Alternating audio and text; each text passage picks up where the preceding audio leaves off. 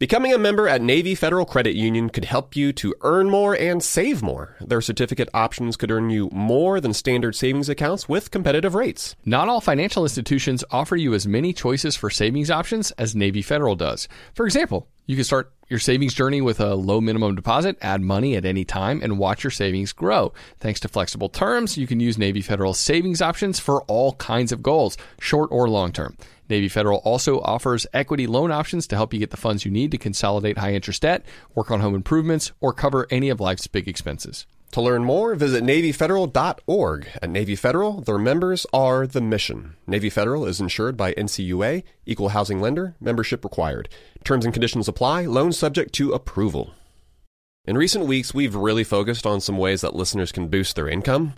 So whether that's through starting your own side business and growing your network like Hala talked about, or when we talked with local realtor Alan about diving into investing in real estate, well, what better way to test the waters? While you are away, your home could also earn extra income. That's right. Your empty space could be an Airbnb while you're traveling, because that's all you need to become an Airbnb host. It's a lot easier than you think, and you don't need to Airbnb your entire house. You could just host your extra spare room. Your home might be worth more than you think. Find out how much at airbnb.com/host. Supercharge your work decks with AI-powered Canva presentations. All you do is start with a prompt. You describe your presentation in a few words, and Canva presentations will generate captivating slides that you can then customize in seconds. Canva presentations are designed for every workplace and every department. Whether you work in sales, marketing, HR, ops, and more, Canva presentations can generate any deck you want for work. Sales decks, marketing presentations, onboarding plans, you name it. Any department can save time on any presentation with AI. Generate slides in seconds with Canva presentations at canva.com. Designed for work. AT&T connects an ode to podcasts. Connect the alarm. Change the podcast you stream. Connect the snooze. 10 more minutes to dream. Connect the shower. Lather up with the news, sports talk, comedians, or movie reviews. Connect with that 3-hour philosophy show. Change the drive into work in traffic so slow. Connect the dishes to voices that glow. Thank you to the geniuses of spoken audio. Connect the stories. Change your perspective. Connecting changes everything. AT&T. Welcome to How to Money. I'm Joel. And I am Matt. And today we're discussing DeFi disaster, forgiveness freeze, and degree displeasure.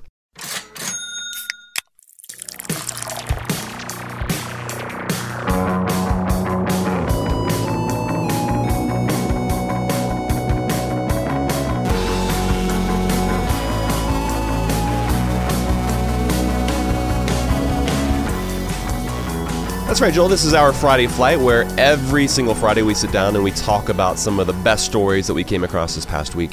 And specifically, we're going to dissect and talk about how they are going to impact our listeners' finances. You said that we sit down, by the way. Maybe we should stand up next week. I like sitting down. Okay. I'm going to lay down next week. I eat standing up.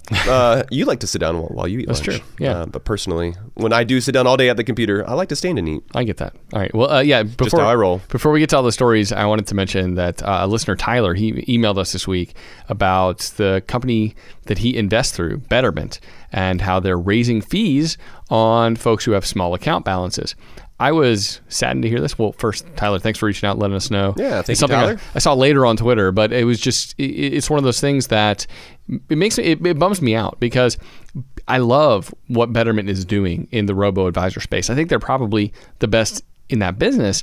But let's say you have an account balance of $10,000 right now with Betterment. The fees that you were being charged were roughly like $25 annually. And now you're going to be charged $48 a year. So $48. So there's a flat monthly fee of $4 now for any balance that's under $20,000, which is totally lame. That really sucks. Yeah. And I like the flat fee idea that Betterment has been doing, the 0.25%, right? That's a reasonable rate for a robo-advisor to charge.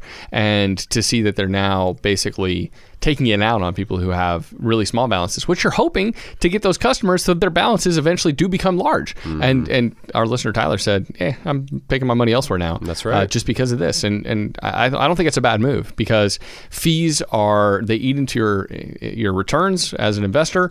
They're something that you should run away from whenever you can, when you can avoid them. And the reality is there's going to be some amount of investing fee almost anywhere you go, right? Even our faves like Vanguard and Fidelity have fees on most of their funds. But they're reasonable fees. Fees. That's the problem here. Because, like on smaller balances, I mean, that $4 flat fee is taking a pretty big bite out of. Like, it starts entering into the 1% annual fee territory with some of those lower balances, which is, it starts to get to be a bit unreasonable. Sure. Joel, let's get to our stories this week. This first one has to do with student loans. This is just a quick update, I guess, on folks with I'm getting whiplash on this story, Matt. Because as we speak, it is in peril yet again. So last Thursday, a Texas judge struck down the Biden administration's plan to forgive $10,000 of student loans, plus that additional $10,000 for Pell Grant recipients. And then earlier this week, a federal appeals court blocked the student loan forgiveness plan for moving forward. According to the Journal, this is a much bigger setback because it actually suspends the forgiveness program while the case is being decided. It gets kind of complicated, but the appellate courts will have to issue a ruling that then determines whether or not forgiveness can continue to move forward, while it's then likely to be appealed to the Supreme Court. It's all kind of a mess. It's a jumbled mess, but there's a likelihood that student loan forgiveness doesn't make it, as evidenced by the fact that the studentaid.gov website is no longer accepting new applications. So this is not a great sign. Hopefully this is something that student loan borrowers will be able to count on in the future. But I guess what we'd say is don't count on it right now. We want you to start preparing, start mentally getting yourself ready for that possibility. Yeah, and we'll keep you up to speed with every twist and turn that happens in this student loan forgiveness story. But yeah, you're right, Matt. I hope none of our listeners went out and spent that forgiveness money before it actually came through, counting their chickens before they hatched. Mm-hmm. Something that we talked about was a legally nebulous sort of move, and it looks like this might not move forward as promised. We'll continue to follow it, though. And it's interesting. Apparently, the Biden administration is considering extending the student loan payment pause. So that's something else where I wouldn't plan on it. I would plan on student loan payments resuming come January 1st. But that's one of those things that maybe that'll be the gift that you get if you don't get the forgiveness. Let's talk about crypto here for a second, Matt, because it has had a heck of a week and a half. One of the biggest exchanges, FTX, which had actually bailed out other troubled crypto firms in the past, experienced its own meltdown thanks to what I would call like a Bernie Madoff-esque action or actions by its founder, Sam Bankman-Fried, who goes by SBF, right? That's what everybody calls him. Which I'm sure by now a lot of folks have seen these names in the headlines, but you're probably thinking, this has nothing to do with me. But it actually might, especially if you've got some money within the crypto space. Yeah, for sure. Yeah, there could be ramifications for unforeseen time to come based on what has happened with FTX, which is now filed for bankruptcy. And then its former multi-billionaire founder, SBF, has resigned, and the authorities are looking for him, it appears. But the question is whether FTX users are going to be able to get their money out of their account. And it looks like billions of dollars, Matt, from tens of thousands of people are going to be lost, are going to be wiped out based on the actions of its founder. And when one of the stalwart crypto exchanges bites the dust overnight like this, it shines a spotlight on an industry that we would say lacks quite a bit of trustworthiness. Faith in crypto as an asset class seems to be diminishing. And so it just reminds me of our conversation recently with Stacey Marie Ishmael. We asked the question, that is crypto dying? Like, is it a dead medium of exchange? And what does the future look like for it? And I think Stacey had some great insights, but it's just hard to tell. It's hard for us to know. But it is another great reminder that a very small amount of your investment dollars belong in the crypto space. if any, right? And so just because the price of something is going up, that does not mean that it has an underlying value. I think a lot of people got taken for that over the past couple of years, Matt. But this is a space where How to Money listeners need to be very careful. And this might be a place where you want to trim back your exposure right now to crypto, even if your crypto holdings have gone down in value. Sure, yeah. And at the very least, this is, I'm sure, given Stacey Marie Ishmael plenty to talk about on her podcast all about crypto. Yes. I'm sure she's having a heyday. So on the note of crypto, Fidelity is actually going to start offering commission-free crypto trading. And I'm not sure that anyone cares about this. We're always bad timing. Yeah, I mean, we are happy to see fees going down, right? Like fees for investors, which is what Fidelity is great at. But the truth is that fee-free trades also often result in actually even more trading. And we would love to see How to Money listeners maybe just doing an itsy-bitsy amount of crypto trading, not an extraordinary amount. So hopefully the launch of Fidelity Crypto, it'll be met with very little fanfare because again, 95+% of your focus should be on time-tested investments, like investing in the broader American economy and the world economies via easy-to-understand products like index funds. So just because you can trade crypto and not pay any commissions, this doesn't mean that you should just because it's available to you. Although I would say maybe one silver lining is the fact that hopefully Fidelity, since they've been around, I think since like the 1940s, maybe they can interject some faith that, like you said, is some stability waning. That it feels like crypto's crumbling right now, and I think I feel like I picture a parent walking into a room of a bunch of kindergartners just creating full-on chaos, and they're trying to play a game, and it is not going well. But if a parent can kind of step into the room, set the rules a little bit, provide some guidance, I think that could be a way where everyone's having a lot more fun at the end of the day. Well, this space also might require more regulation for people to have more trust too. So I think you're right. I think Fidelity jumping in maybe helps lend some credence to the reality that crypto might be around for a longer period of time than some folks might think. But it might take more than that to steady the waters in that space. Let's talk about something else, Matt. I saw this article about cash stuffing in the New York Times, and I'd never heard of it before. So I was like, well, okay, as a money nerd, I need to figure out what this means. Sounds right up our alley. Yeah, I was like, cash stuffing, cool. But basically, it's just a cutesy name for something that's been around a long time. The cash envelope budgeting system, under a new name, is now called cash stuffing, of course, thanks to the good folks on TikTok. But a lot of folks have had their budgets squeezed quite a bit more over the past year or so, largely thanks to inflation.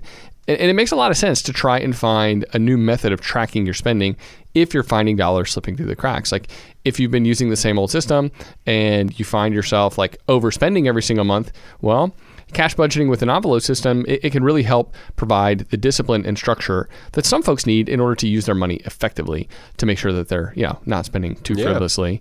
And some studies have shown that parting with cash is a bit more painful in a good way, right? Because the pain we feel when we are tangibly and physically parted with our dollars leads us to wanting to do it less. Like it leads us to inhibit our spending, which, so cash stuffing or the cash envelope budgeting system, for some people, Matt, it might be the right choice. I kind of like the sound of cash stuffing better than the cash envelopes as well, because I don't know, you just like shoving that cash in whatever sort of more visceral connotation container that you want to. Although, so you're talking about the pain that folks feel. This reminds me, we've had younger listeners out there reach out and actually say the opposite, right? Like that because they interact with cash so rarely that spending it feels far less painful. It's almost like pretend money to them because it's not something that they're used to participating with. They're used to like looking only at the digital representation of their dollars. Numbers. And so physical cash, when it comes in their hands, it goes out of them pretty quickly. Yeah. And we talked about this actually back in episode 149, but your method of payment, it matters when it comes to not just the rewards, but the protections that you're offered as well, right? Like it's possible to drop that cash stuffed envelope on your way to the grocery store. And once someone finds it and they spend it, like that money is gone.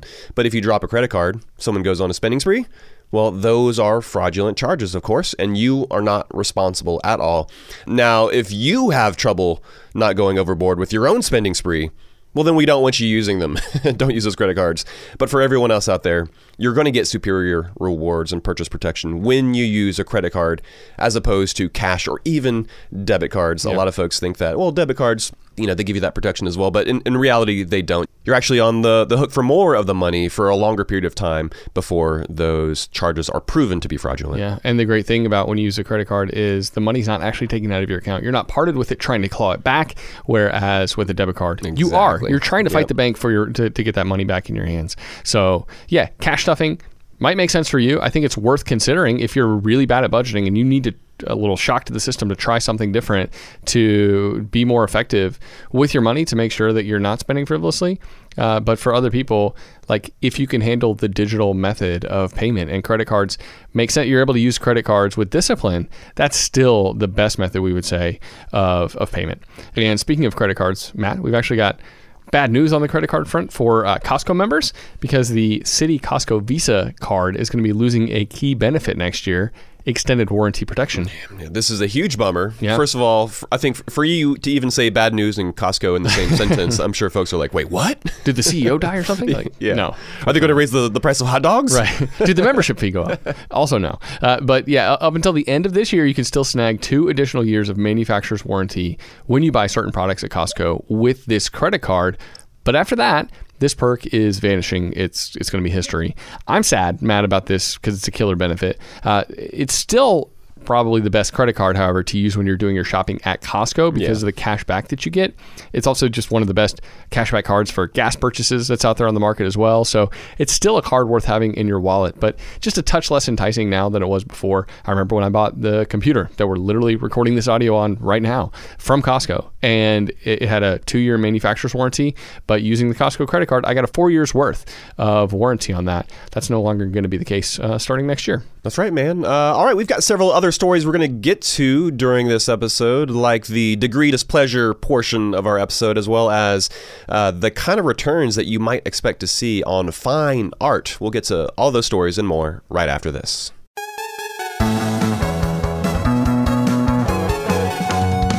You probably think it's too soon to join AARP, right? Well, let's take a minute to talk about it. Where do you see yourself in 15 years? More specifically, your career, your health, your social life. What are you doing now to help you to get there? Well, there are tons of ways for you to start preparing today for your future with AARP. What about that dream job you've dreamt about? Sign up for AARP reskilling courses to help make it a reality. How about that active lifestyle you've only spoken about from the couch? AARP has health tips and wellness tools to keep you moving for years to come. But none of these experiences are without making friends along the way. Connect with your community through AARP volunteer events. So it's safe to say it's never too soon to join AARP. They're here to help your money, your health, and happiness live as long as you do. That's why the younger you are, the more you need AARP. Learn more at aarp.org/wisefriend. I'm guessing that a lot of listeners are starting to solidify their summer travel plans. We always like to get the families together, Matt, for a week at the beach every single summer. We've already got that trip to St. Simon's on the calendar. Pumped for that. But sometimes those vacations get expensive. So what better way to offset some of those costs than to have your home earning some money while you're away? That's right. Why let it sit empty when it could be earning extra income? It's the financially smart thing to do. So think it through. Maybe you've got some extra space in your home, or maybe you have an entire house to host. Or maybe you're just going on vacation and your home is sitting empty. In every case, you can Airbnb it. You already have the space, so it won't be a huge adjustment. I mean, the way I see it, if you're not using your space, you have 2 options. You can let it just sit there empty, or you do some optimizing and make some money off it. Really, if you think about it, you already have an Airbnb. You just need to start using it. Your home might be worth more than you think. Find out how much at airbnb.com/host. Let's say you've been listening to the podcast and now you're finally ready to start implementing some of the financial morsels that we're dishing up. Maybe you are trying to save up some more money for a down payment on a house, or maybe there's a big vacation that you have been dying to take. Well, the money app Monarch. They make it so easy to help you to reach your financial goals. That's why the Wall Street Journal, they named it the best app for growing your savings. Monarch is the top-rated all-in-one personal finance app. It gives you a comprehensive view of all your accounts, investments, transactions, and more. Create custom budgets, track progress toward financial goals, collaborate with your partner even.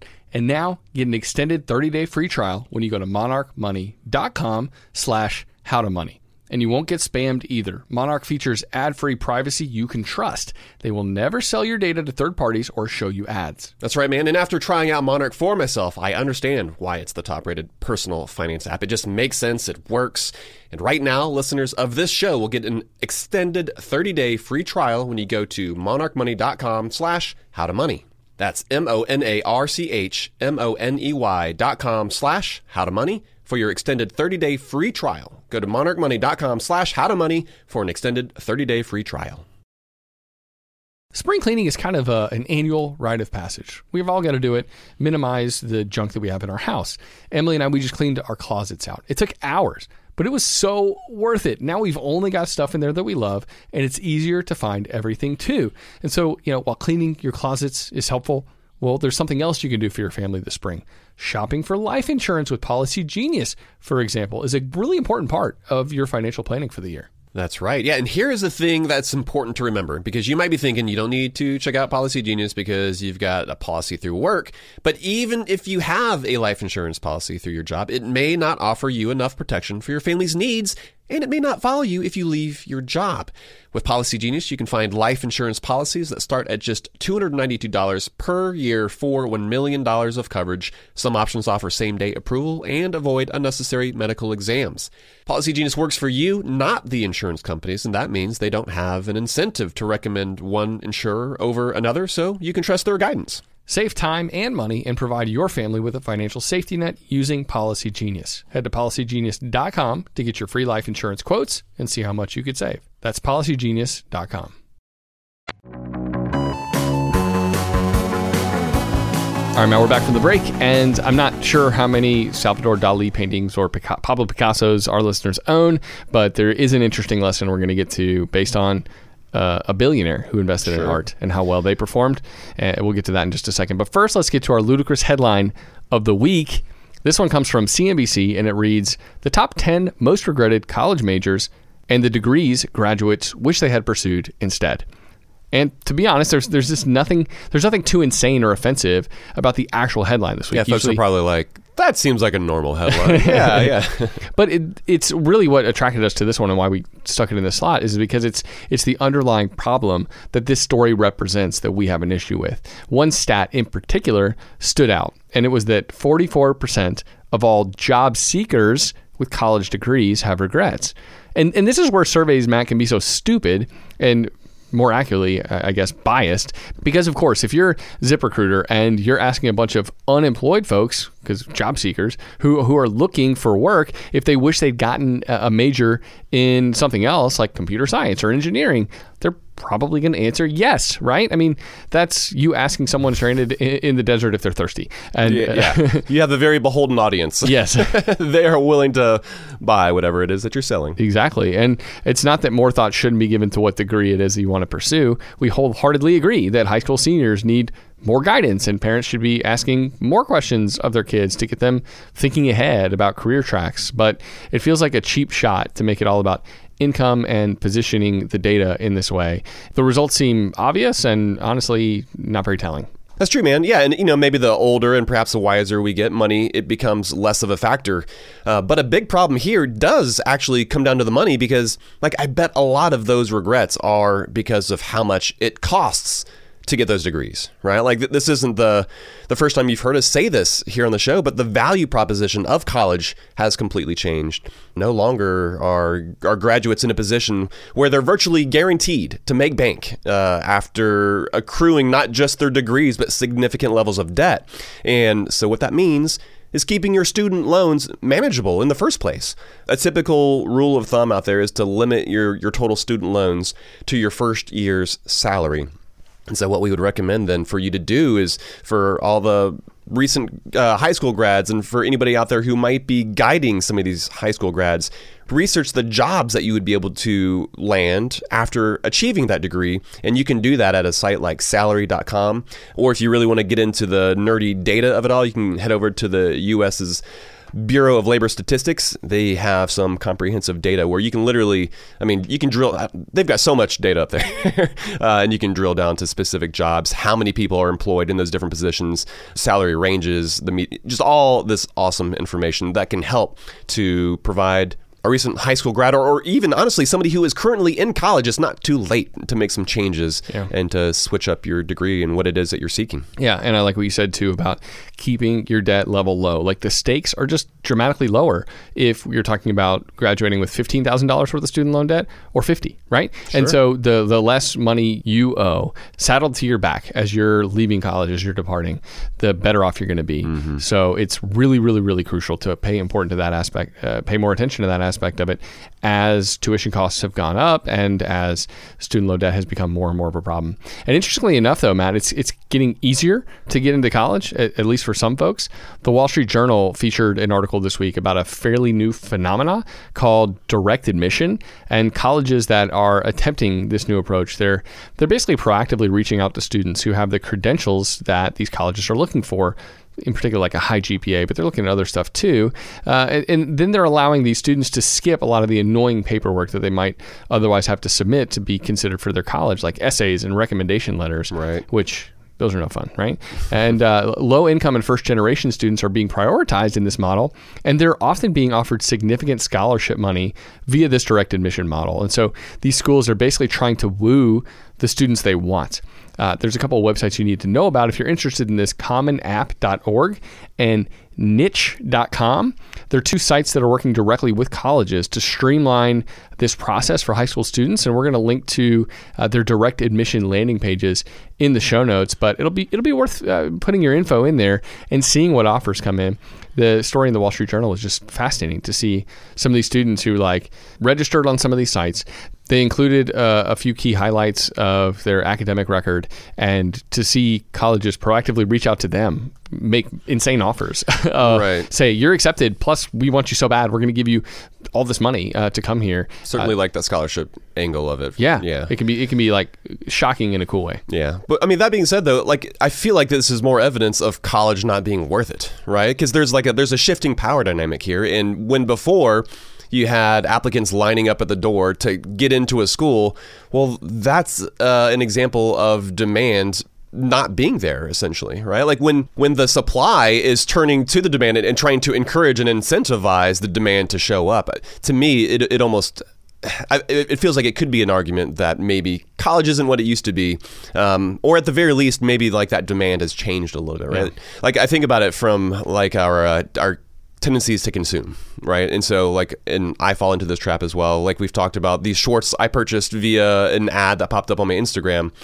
We are reverting, I think, maybe to some of these consumer-like tendencies when it comes to, unfortunately, some of these more life-altering, life-impacting decisions like college. It's one thing if you are more passive when it comes to like buying an article of clothing or something, but when it comes to higher education, multiple years of your life, a lot of money and potentially student loans, like you said, that students are saddled with, I guess I wish that folks were a little more proactive and a little more...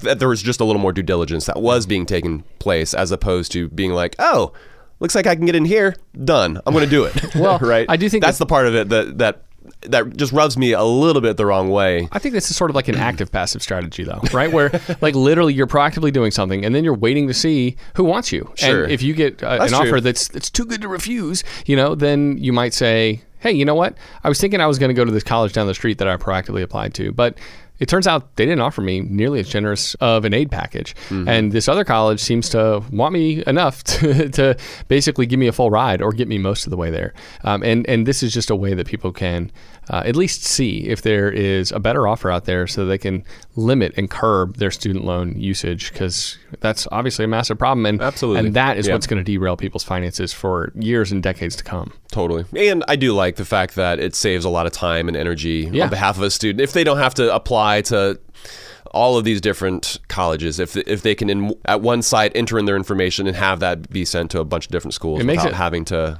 the ability to streamline the process, I think, is great. Yeah, it's a little less opaque. The efficiency. A little less opaque on the individual, and it just creates more incentive for these colleges to bid against one another to the benefit of that student. Totally. Yeah. Actually, we talked about 529 plans back on Wednesday, how they're not they're not really our favorite savings or investing tools.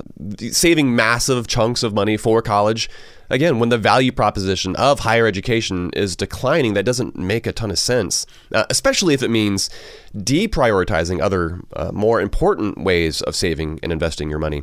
But 529 plans, they still make sense for some folks out there who are doing all of the right things on those other fronts. And Morningstar, they just issued new 529 plan ratings that are worth taking a look at. Michigan and Utah, they actually take the top spots this year thanks to massively low fees. Morningstar, they also list out 12 other plans that get a silver medal according to their metrics. And so what's really important to keep in mind here is that you don't have to choose the plan wherein you reside, the plan that your state offers. You can pick one of these better plans. We think that would be smart unless your state offers a tax incentive. So just, remember, 529 plans, they're not a slam dunk. The stats show that something like a third of parents out there, they end up using 529 plan money for other purposes, resulting in taxes and penalties. And so we mention that because we want you to think twice before you start socking away money in one of these accounts for your kids. Please make sure that you have all of the other boxes checked first, in particular when it comes to your own retirement savings. Yeah, and for folks who are further along in the money gears, they've been crushing it, and they're continuing to sock away money for their own futures in a big way, and they're like, I've got extra money. What should I do with it? 529 plan might make sense for you, and you'll want to take a look at this Morningstar list to find the states that prioritize low fees for investors, and you want to check and see if your state offers a tax incentive to sock away money in those accounts, because that can be kind of an additional benefit. But you're right, Matt. For most people, it should be kind of a back burner type thing. And let's talk about art here for a second, Matt. You might have seen the headlines last week about Microsoft co-founder Paul Allen selling pieces of his art collection for a lot of money. The lesser known Microsoft That's right. People are like, who? Well, he owns the Seattle Seahawks, I believe. He's amassed a lot of great wealth too, even though... Yeah. Bill Gates is the headline Microsoft guy. He hogs all the spotlight. Right. Which I'm sure Paul, he's probably okay with that. Yeah, I don't think he minds. But it turns out he sold a Cézanne and a Monet along with like a bunch of other pieces of art recently. And I don't think he had any Bob Rosses, though. I mean, I think that would have probably made his collection. No happy trees. No happy trees. Okay. No happy trees. But the headline numbers from what he sold are just staggering. His art collection, or at least a portion of it, fetched more than $1.6 billion. And that's a lot of money. That's some fancy art right there. Yes, exactly. I'll say that. But interestingly enough, that sounds better than the reality. The averaged annualized growth of Paul's art collection was 6.2% over the average 18 years he owned those pieces. What was the average rate of return of the S&P 500 over that length of time? 8.9%. So we're not against buying art for fun. It's actually one of my craft beer equivalents is buying a piece of art, at least one every year, and we love it. It's well worth it for us, but we don't look at it as an investment, and we don't love the idea of purchasing art as an investment. If that's your goal, that's a hard thing to get right. And as you can see, even the multi-billionaires, even the elite wealthy amongst us don't necessarily do well with those purchases. That's right. Yeah, and obviously it sounds like something that only the wealthy elite football team owning folks can partake in. But with the advent of Masterworks and other sites that let you buy fractional shares of individual pieces of art, it is becoming more mainstream. We've talked about it here on the show, and I'll admit it sounds kind of cool. It sounds like it might be a smart diversification play, right? Yeah, just like it sounds nice at cocktail parties. Just to be I own part of a Monet. Right. Yeah, it makes you sound dope when in sophisticated. Fact you own like 1/500th at best. Exactly. But again, like we've discussed before, the fees are substantial. You're paying something like 20% anytime an artwork that you are invested in sells. And returns aren't nearly as good as you might have been led to believe. Who knows what the future holds for art, but we would recommend that you buy real physical art because you enjoy it and not because you think that it's going to make you money someday. We would rather see you invested in the stock market as a whole. And on that note, if you want to learn more about index funds, well, we're actually going to have a fascinating chat with Robin Wigglesworth. We'll have that interview for you here on Monday, but we're going to dive into the history, of index funds. It's a really interesting, fascinating story of something that it feels like sliced bread. Like it's something that's always been around and something that we just take for granted, essentially. Especially for people 40 and under, and you've known nothing else. Basically, for everybody out there who's our age and younger, essentially, it's like, oh yeah, the world has always existed with index funds, right? No, that's not the case. And we're going to talk all about that here on Monday. How they came to be and how they've changed the world, really. That's right. It's going to be a fun combo. But that's going to do it for today's Friday Flight. Folks, you can find show notes up on our website at howtomoney.com. You can also find our credit card tool. It's brand new and it's super helpful if you're looking for the right credit card for how you spend. Just go to howtomoney.com/credit cards. You'll see it there. It's easy to play around and kind of find that credit card, then zero in on the one that has the best benefits for you. The best rewards, that's right. But don't mess around with it if you have a problem with spending too much money. Do the cash stuffing method instead. Exactly. But Joel, that's going to be it for this episode. Until next time. Best friends out. Best friends out.